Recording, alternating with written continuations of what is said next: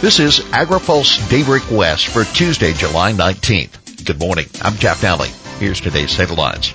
Crowfoot on expediting water projects. Sustainable Ag Coalition offers alternative on crop insurance. Crowfoot. State is expecting sites reservoir permits. California Natural Resources Secretary Wade Crowfoot says the site's reservoir project is on a pretty good pathway for advancing through the environmental permitting process. Speaking at the Agriculture, Food, and Ag Issues Summit in Sacramento last week, Crowfoot explained that the Department of Fish and Wildlife in his agency has been elevating potential impacts to species and adherence to the California Environmental Quality Act.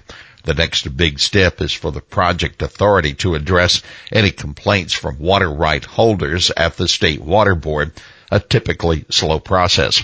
Department of Water Resources is working with the site's team to expedite that process, enabling the board to more quickly provide a water right to the project. Crowfoot has been holding deep dive meetings to help all 7 Prop 1 projects keep to the timeline and limit risks. On groundwater recharge projects, Crowfoot said that some projects, but I'll argue not enough, will be up and running if the state has a wet winter this year. He told AgriPulse there are far more opportunities to capture groundwater than currently realized. DWR is getting resources to irrigation districts for infrastructure needs and to identify the best soils for percolating into aquifers. It is also working with the Water Board to streamline the process for educating water right issues for downstream users. The big moonshot, he added, should be increasing underground water storage by an exponential factor in the coming years. On voluntary agreements, the administration is moving forward with habitat restoration projects in the Bay Delta, despite the environmental community being, quote, pretty dubious about this approach, according to Crowfoot. His agency is working to cut the red tape on permitting for a list of priority habitats and to implement new state funding for projects. He expects to convert a term sheet released in March into an agreement within coming weeks. The Water Board will then analyze the agreement for scientific adequacy. DA proposes to extend compliance dates for ag water testing. The Food and Drug Administration plans to extend the compliance deadline for pre-harvest water testing requirements for produce other than sprouts. The agency's proposal also extends the comment period on proposed changes to those requirements. In December, FDA said it was proposing that produce growers use a system approach to testing the water used to grow their crops. It also dropped a microbial testing requirement that was a key part of a 2015 proposal to implement the ag water testing requirements in the Food Safety Modernization Act. In its latest proposal made public yesterday, FDA said it was extending the comment period until September 19th on the new deadlines. You can read our full report at agripulse.com. Senator calls for ITC to reconsider duties on phosphate fertilizer. Senator Roger Marshall, the Kansas Republican, lauded an International Trade Commission ruling yesterday that ended the threat of duties on imports of urea ammonium nitrate fertilizer from Russia, Trinidad, and Tobago.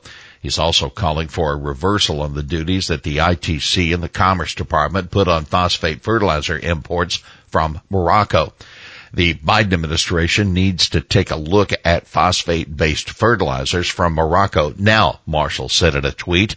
Duties on some of our most reliable trading partners is the last thing we need amid record inflation. The ITC ruled that Moroccan and Russian phosphate fertilizer imports damaged U.S. producers, but Morocco's OCP is appealing that decision before the Court of International Trade. Farmers, academics to discuss regenerative ag at congressional hearing. House Committee on Oversight and Reform's Environment Subcommittee will hear from farmers today about how to better incentivize regenerative agriculture practices. The hearing, called by Representative Roque Hanna of California, will examine current conservation programs. It will also examine how corporate agribusinesses' market power affects farmers' choices when it comes to adopting regenerative agriculture practices. That according to a release.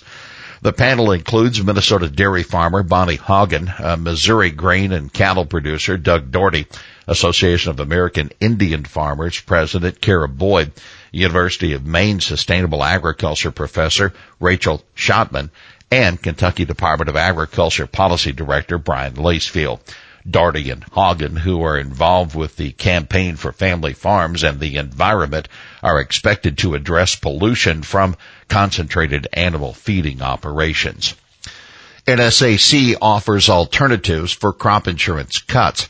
A leading advocacy group for smaller scale agriculture is offering some ideas for restricting crop insurance subsidies.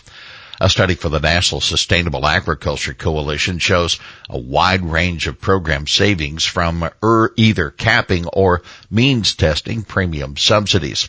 Capping premium subsidies at $50,000 per farmer would save $16.6 billion over 10 years and affect 3.5% of farms. Under another scenario, reducing subsidies by 15% to farmers with adjusted gross incomes over $500,000 would save $1.5 billion over 10 years and affect 3.4% of farms. Reducing subsidies by 50% for farmers with AGI of more than $500,000 would save $5 billion over 10 years. The study suggests the savings from capping or means testing premium subsidies be rolled into other Farm Bill programs. Keep in mind, proposals to cap premium subsidies have gotten strong support in the Senate floor before, but they've never made it into a final Farm Bill. Critics argue premium subsidy cuts would undermine the program and ultimately harm other farmers. AgriPulse adds Haneke as Newsmaker's producer. AgriPulse Communications, the leader in farm policy coverage in Washington and across the country, proud to announce the addition of Andrew Haneke as the newest member of its growing team. Haneke will be the producer of AgriPulse Newsmakers, a weekly news program designed to take its audience to the heart of ag policy with members of Congress, administration officials, and industry leaders. You can read more at agripulse.com. Finally, here's today's He Said It. We feel that frustration, and frankly, the governor feels that frustration. That's Secretary Wade Crowfoot referring to grievance offered and shared in the Central Valley over the long process for approving $2.7 billion for water storage projects that voters greenlit with Prop 1 back in 2014. Well, that's Daybreak West for this Tuesday, July 19th. For the latest news out of Washington, D.C., visit agripulse.com. For AgriPulse Daybreak West, I'm Jeff Nally.